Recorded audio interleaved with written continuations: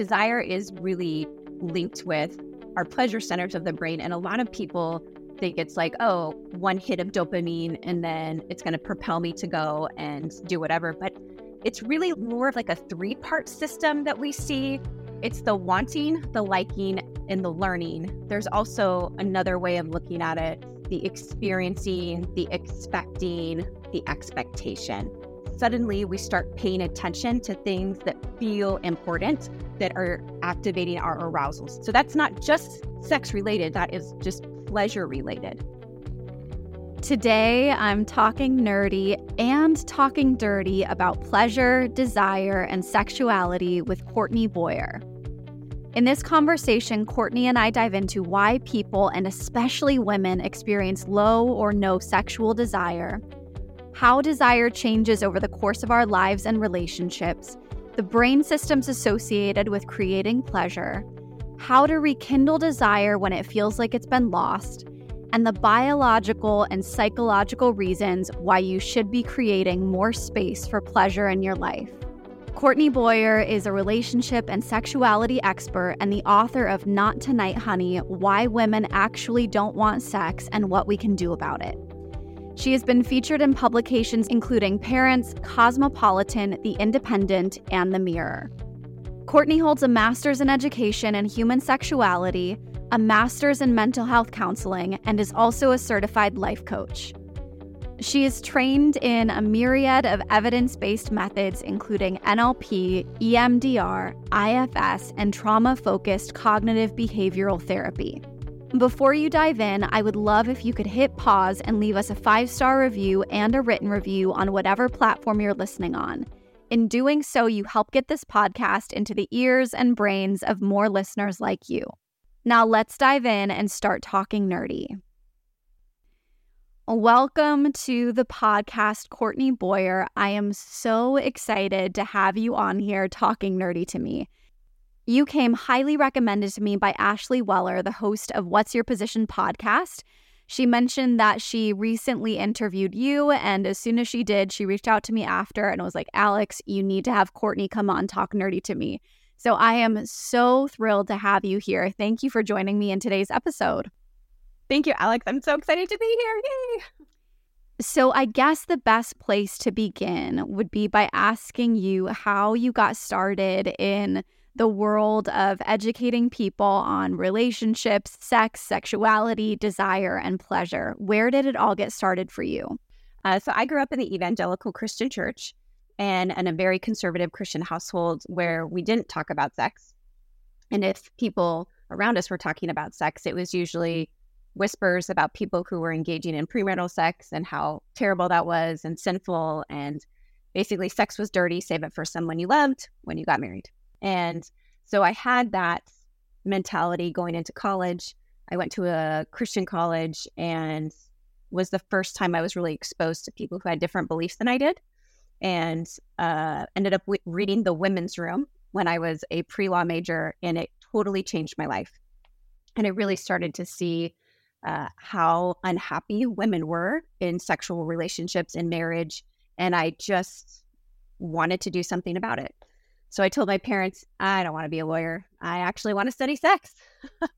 And so I went and got a master's in education and human sexuality and worked as a sexuality educator for a little while.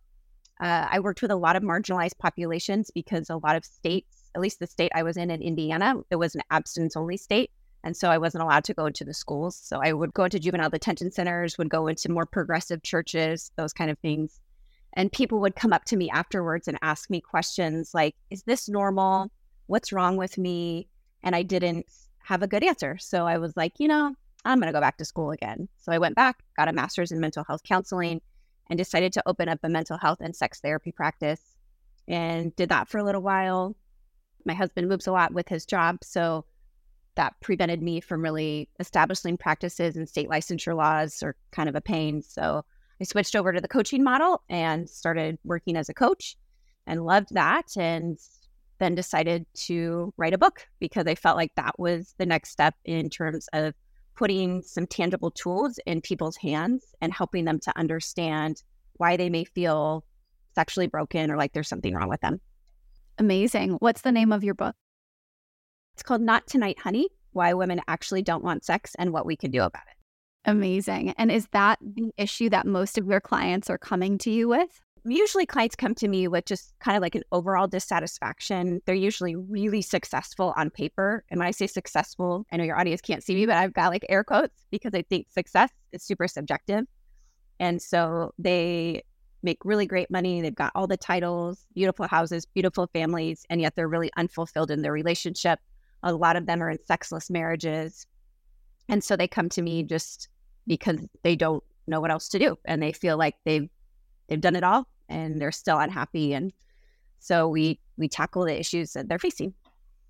Something that has come up in conversation with me and a few of my girlfriends is the definition of a sexless marriage, because I think it's a little different than what most of us assume. Can you break that down a little bit more for listeners, what that might entail? Yeah, so the term sexless marriage is also very subjective. For most people, that means not engaging in coitus or intercourse.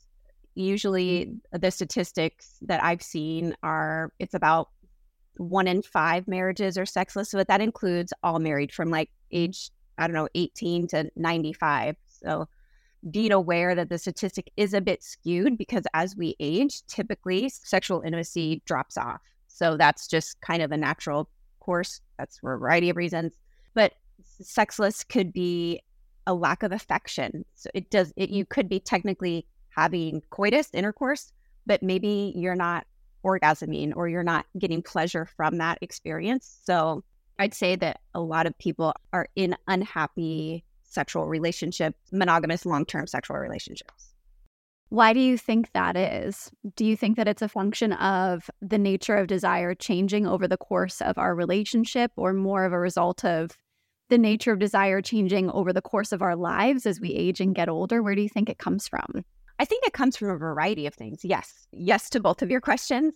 As we age, we don't see the aged, and that number is incredibly, there's no magic number. But I was reading this, I think it was on Instagram, that she's some British actress or whatever was being criticized because she was, quote, dressing like a teenager.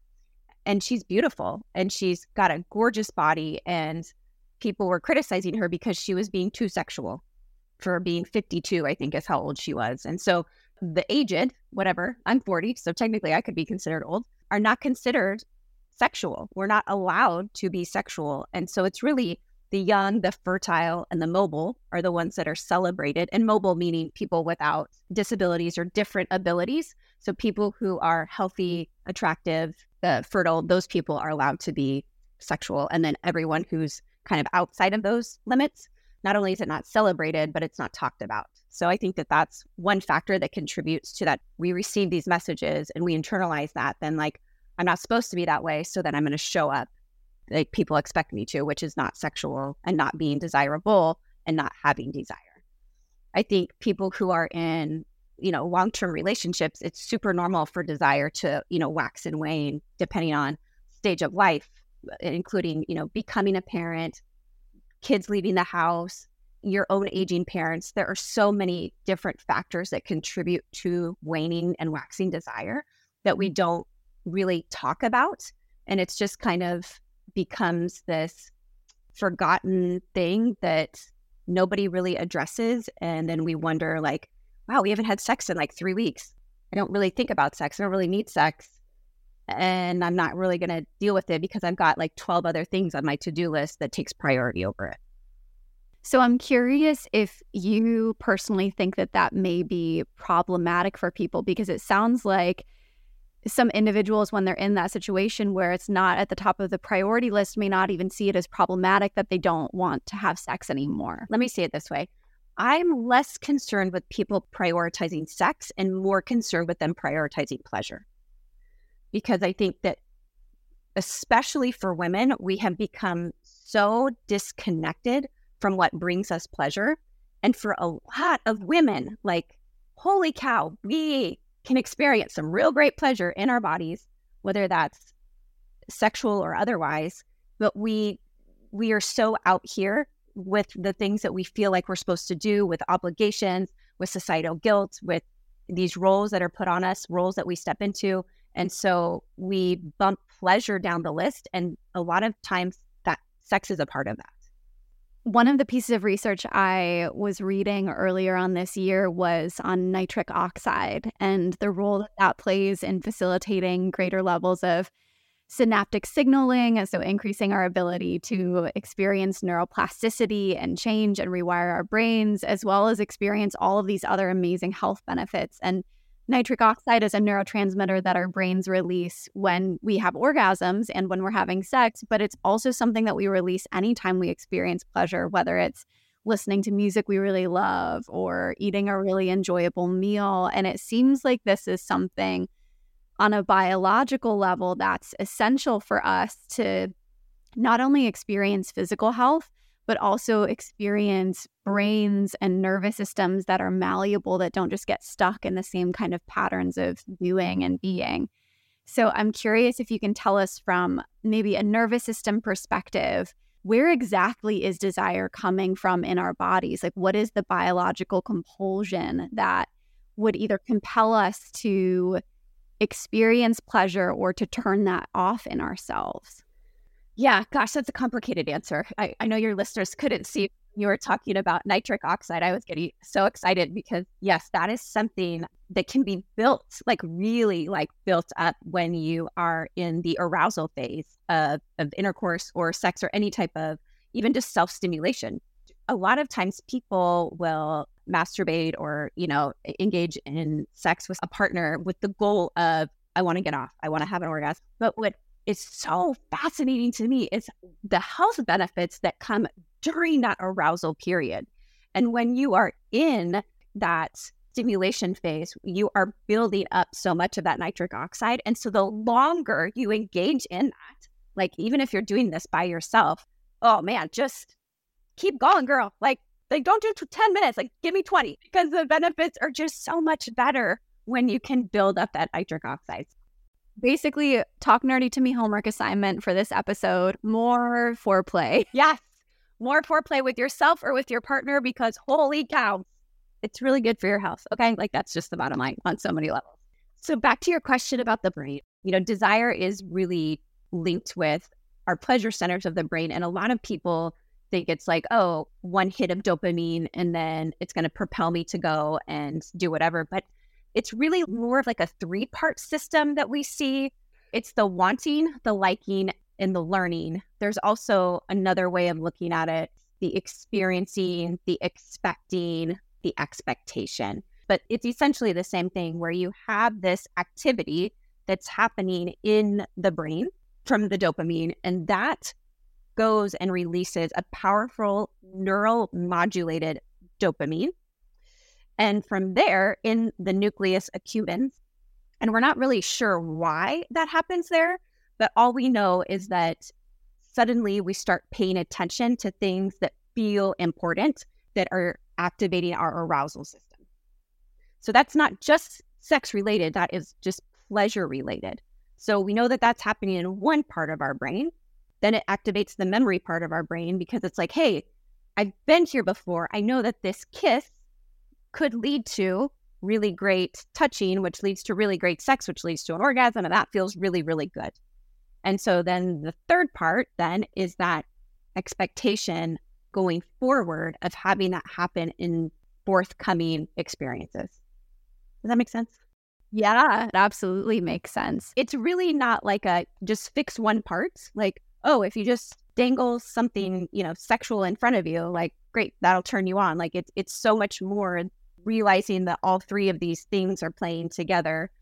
Yes, the dopamine is that reward neurotransmitter that is, people are often a big fan of. But yeah, it's much more complicated when people are trying to do like these quick fixes, because they don't realize how intertwined this system is.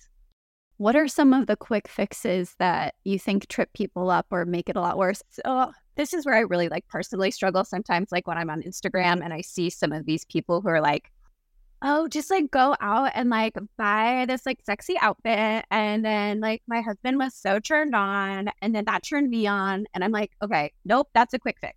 You are trying to use lingerie or toys or a weekend getaway to put a Band-Aid on a gaping wound. And I know that that sounds extreme, but for so many of people out there, and I know this because I've talked with thousands of them, especially women, the issue is so much deeper than needing a sex toy or like just getting away.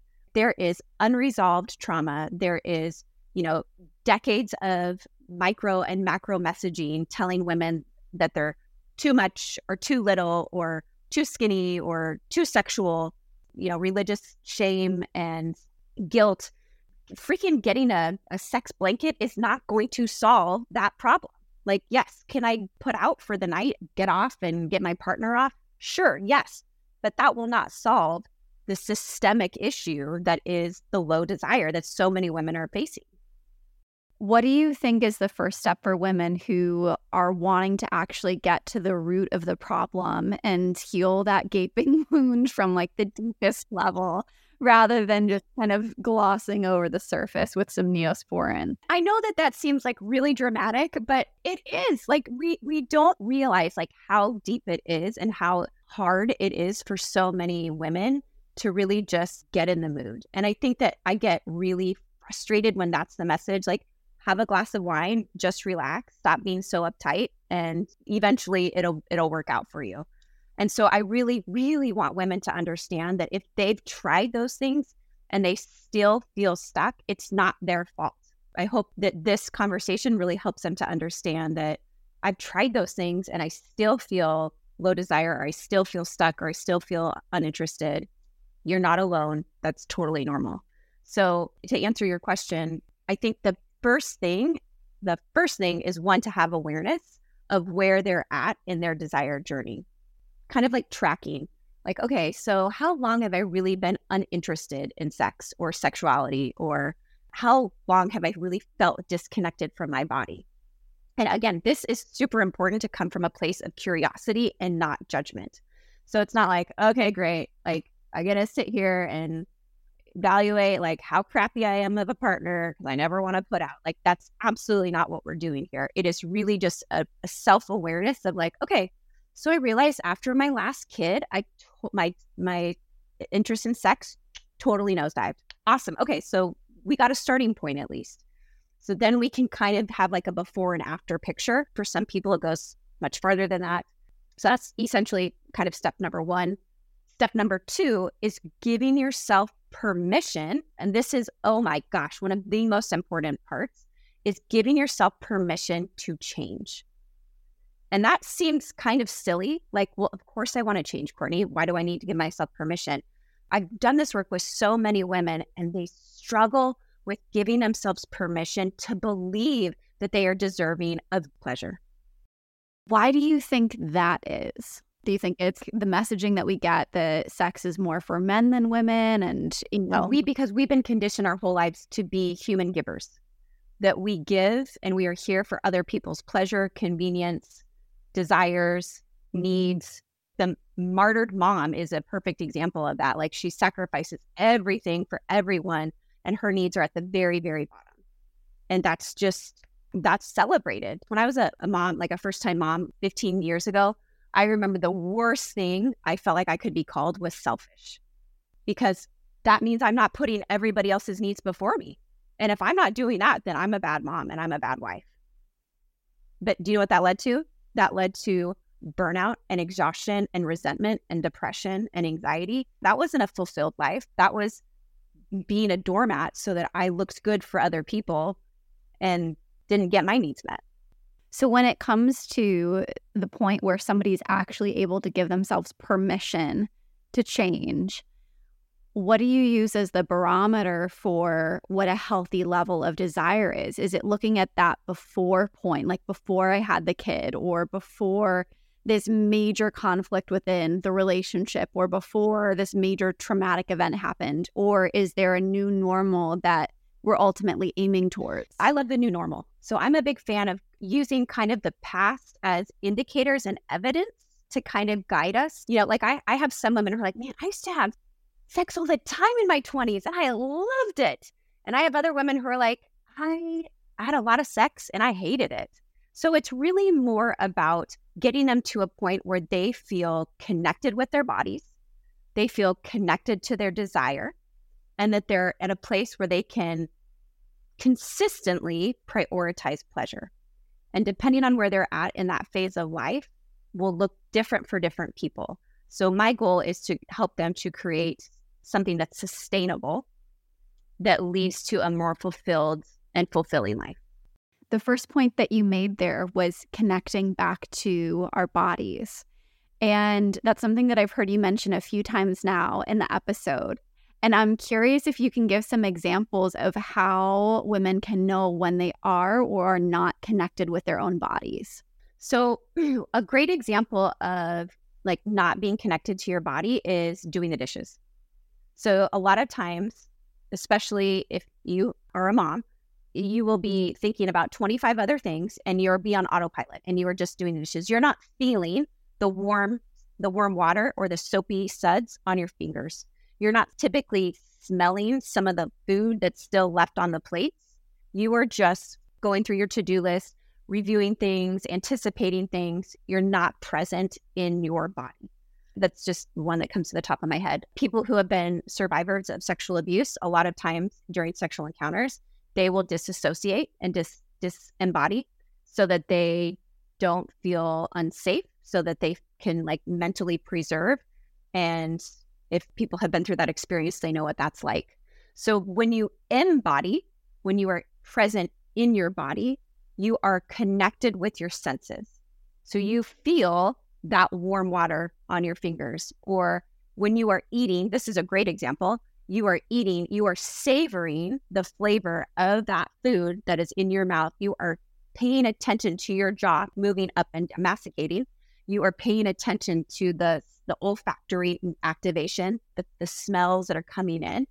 You're listening. Maybe you're at the kitchen table. Maybe you're at a beautiful restaurant. Taking that all in and allowing your body and mind to process that. Okay, so it's ultimately the act of being fully present with the sensory experiences of this moment. Amazing. Thank you so much for sharing that. My next question is about the second piece, which was being connected to our desire. And I think a big question that comes up for a lot of women that I talk to is, like, how do I even know what I want? And I'm curious, in your words, what is desire and how do women reconnect themselves to it or connect themselves to it for the very first time if they've lived a life that has been fully disconnected? It's funny because a lot of times when I'm sitting with clients, and I actually talk about this in the book, I'll ask them, what do you do for fun? And like 9 times out of 10, they'll laugh at me. I don't have time for fun, Courtney. Or I'll say, if you could pick any place to go to for dinner tonight, where would you go? And they're like, I don't understand your question. and I know those sound like silly examples, but they don't know those basic things because we haven't been taught how to prioritize them. So those are pleasure. And a lot of times pleasure is seen as a distraction or as a reward. It is not the path. And that is something that I try to help my clients do, is to get on the path of pleasure, because I fully believe that a pleasured woman is a powerful woman, and powerful women can change the world.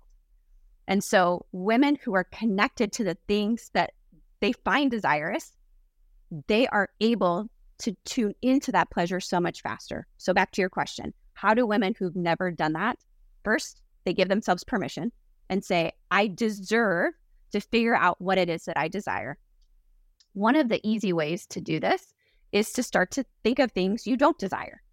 I usually don't love doing this exercise because I find that when we focus on things that we don't want, then that's easy to do. And then we get stuck in this negative loop. But sometimes that's the starting point that we have, is we're like, okay, what's your favorite kind of flower? Well, I don't know. Okay, well, let's go through the ones you don't like. I don't like roses. I don't like lilies. I don't like blah, blah, blah. Okay, this is what's left. So kind of like picking from there. So that's kind of one way to step into it, is thinking like, okay, these are things I don't enjoy. Do I like the opposite of that? Maybe, maybe not. Another way to do this is to just be still with yourself. And this can be really scary for a lot of people because we are in such a society that bombards us with our attention and filling our heads with things all of the time. Even if we're not watching something or scrolling something, even when we're just sitting there, we're We're replaying events from the past. We're anticipating things from the future. So allowing ourselves to just sit in silence for 5-10 minutes every day and just ask ourselves, what do I want? What makes me happy? What was the last thing that made me really smile? And we just sit and close our eyes in total silence and we see what comes up. And you'd be surprised when you give the brain a task, it wants to give you that result. It's a computer, right? You put in an inquiry and a lot of times it will spit out what you want. We just usually aren't patient enough to sit and really receive the facts or the whatever that comes in. That's really, really helpful. I guess my next question is about how to accept and receive whatever the output is of that inquiry that we're giving to the brain. I, for example, grew up in a very Catholic household and went to Catholic school as well. So there was a lot of religious conditioning and programming that I had to sift through as well when I got started on my journey too. And I know that when the desire would come up, there would be a lot of shame around even wanting it. When the space has been cleared, when the stillness has been created, how can we learn to be in greater acceptance of what is coming up for us, especially when there's a feeling of, is this wrong? Is this bad? Is this, whatever it may be? One of the things that I truly, truly believe is that every person's desire is destined for them. So there's a reason you have that desire. So my husband loves to do torturous things like ruck for 100 miles. I think that is insane. But for whatever reason, he has this desire inside of him to go and ruck, which means putting a backpack on with a whole bunch of weights in it and walk for 100 miles. This event in the Netherlands is called the Nijmegen.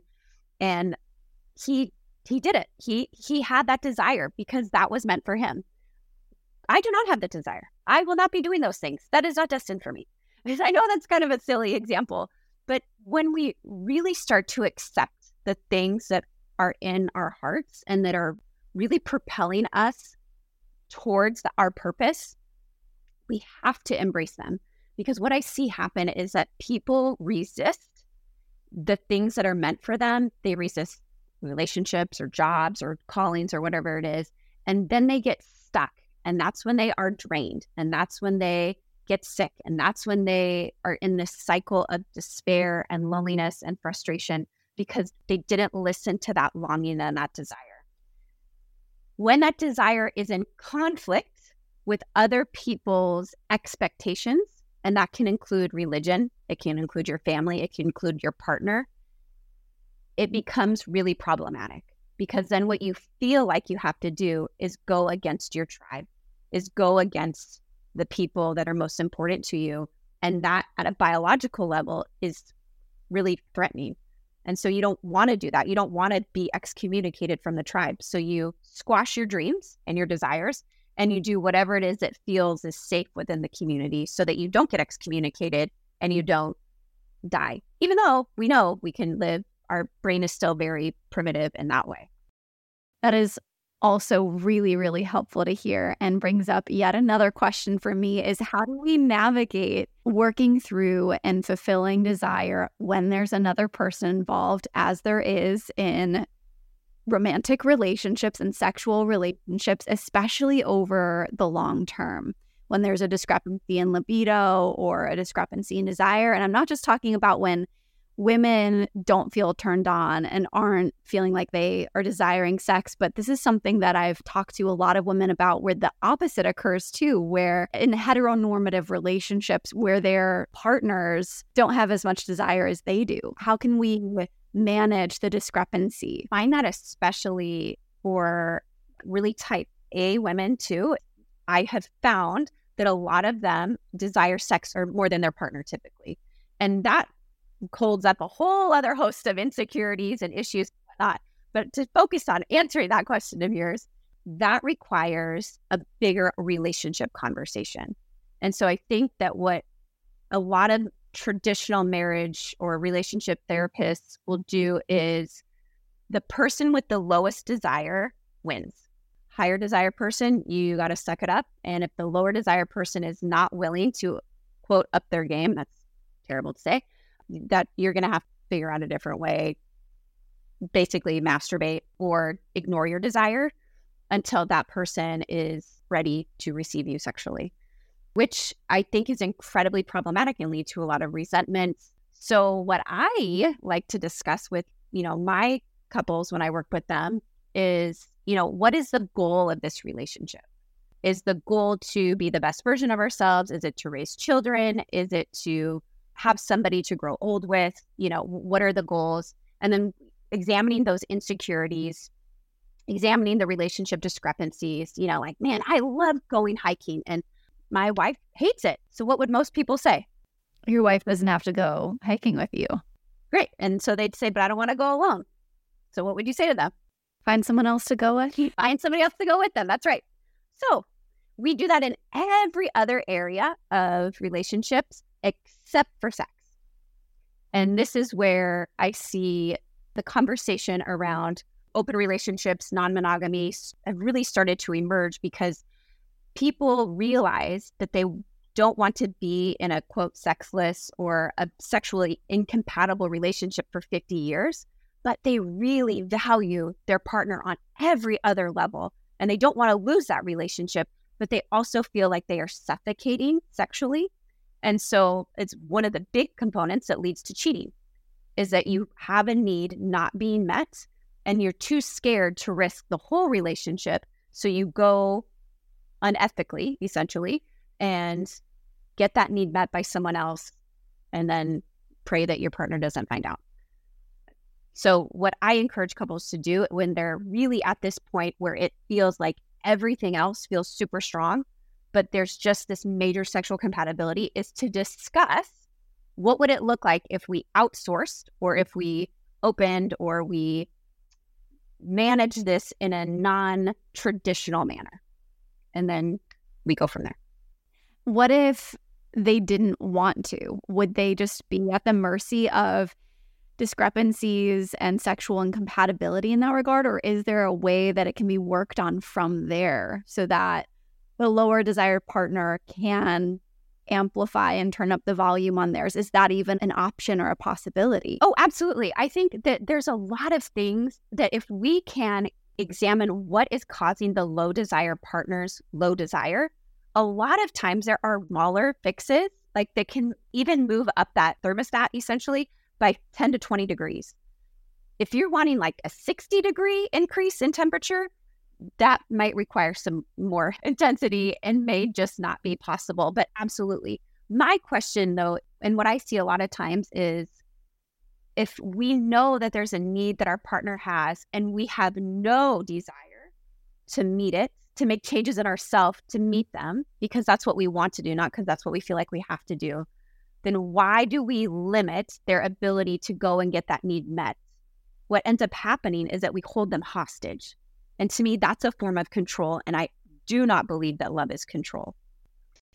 That's really, really powerful. And I think a very alternative perspective on non-monogamy and polyamory than what is currently out there. And I know that there are a lot of other people in the podcast world, like Aubrey Marcus, who are talking about experiences with polyamory and ethical non-monogamy and sharing some very different things. But what you're saying, it makes a lot of sense. And I'm curious, over the course of a relationship, what are some of the very typical patterns of change that we see in desire, both in the individual as well as within the container of the relationship between the two people? Can we expect kind of the same thing over time? Yeah, I think there's a misconception that there is a norm. Most people have just accepted it's really intense in the beginning and then it fizzles out every once in a while. Like there'll be like a spark and then it just completely fades out. And that's really the longevity of your sex life. And I don't think that has to be it. I have more sex now at 40 than I had when I was in my 20s. And, that is for a variety of reasons. But the biggest reason is because I'm committed to prioritizing my pleasure. And when I was in my 20s, I wasn't. I was at the whim of other people and it wasn't very fun. And this was just not an enjoyable thing. And there's the guilt and all of that. And so I think that you can create whatever kind of sex life that you want. Yes, there are external factors that will make it easier or more difficult for you to have desire or have opportunity. It's a big thing. Like I was on a cruise with my husband and my kids last month. We're in a freaking tiny room. Like the opportunity to have sex is just very difficult compared to when we're at home and we have more of a routine. So, if I look at my sex life for the year and those numbers dropped because I was on vacation with my family, it's not because I didn't have the desire, it's because I lacked the opportunity. That's also something to keep in mind when we're looking at behavior. So yes, it is super normal to, in the beginning, your brain is just like on crack, essentially. Like it is flooded with all that good dopamine and like, oh, girl, yes, give me some all the time, right? But that's not sustainable. And so what happens is relationships typically around the 2 to 3 year mark, they're not great about transitioning from the romantic period to the sustained long-term period. Another thing that I think is important to pay attention to is that historically, most people have been in the same city, in the same area when they've dated.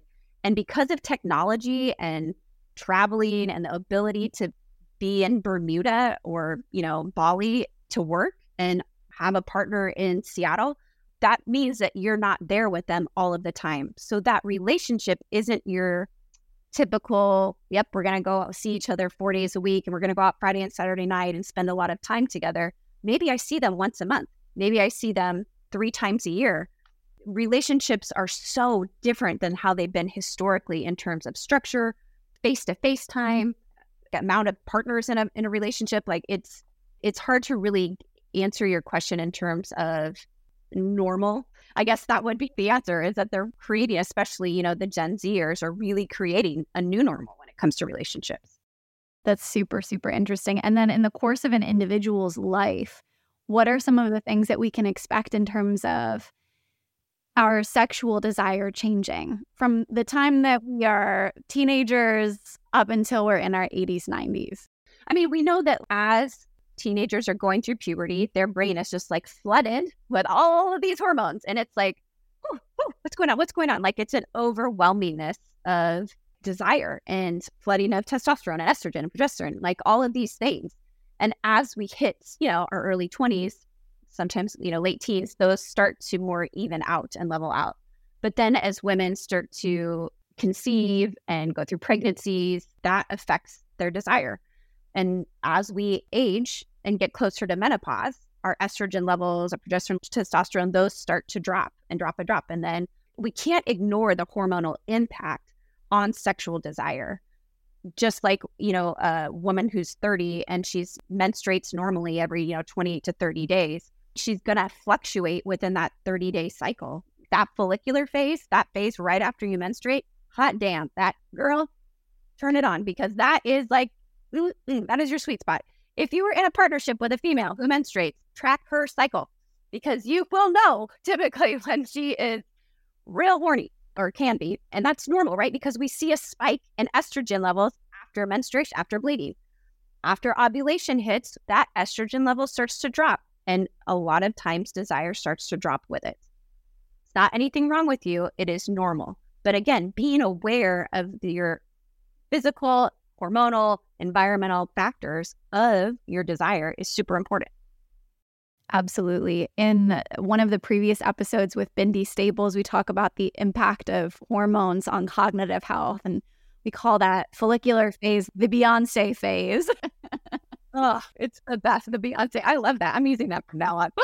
It feels so good. And then we were talking about the menstrual phase is like the monster phase, where I text everyone and I'm like, I am a demon. Yesterday, I was right at the end of my cycle and I was like, I don't see the point in anything. And my husband's like, are you okay? And I'm like, I know it's just my cycle talking, but I'm not really feeling it today. So insane. Oh, that's so funny. But yeah, I love that advice. Track your partner's cycle. If you are not menstruating, but you're in a relationship with somebody who is, track them. I love it. Yes. So what are some of the things that are most pleasurable for you? I know that's a question you love to ask your clients, so I would love to ask it back.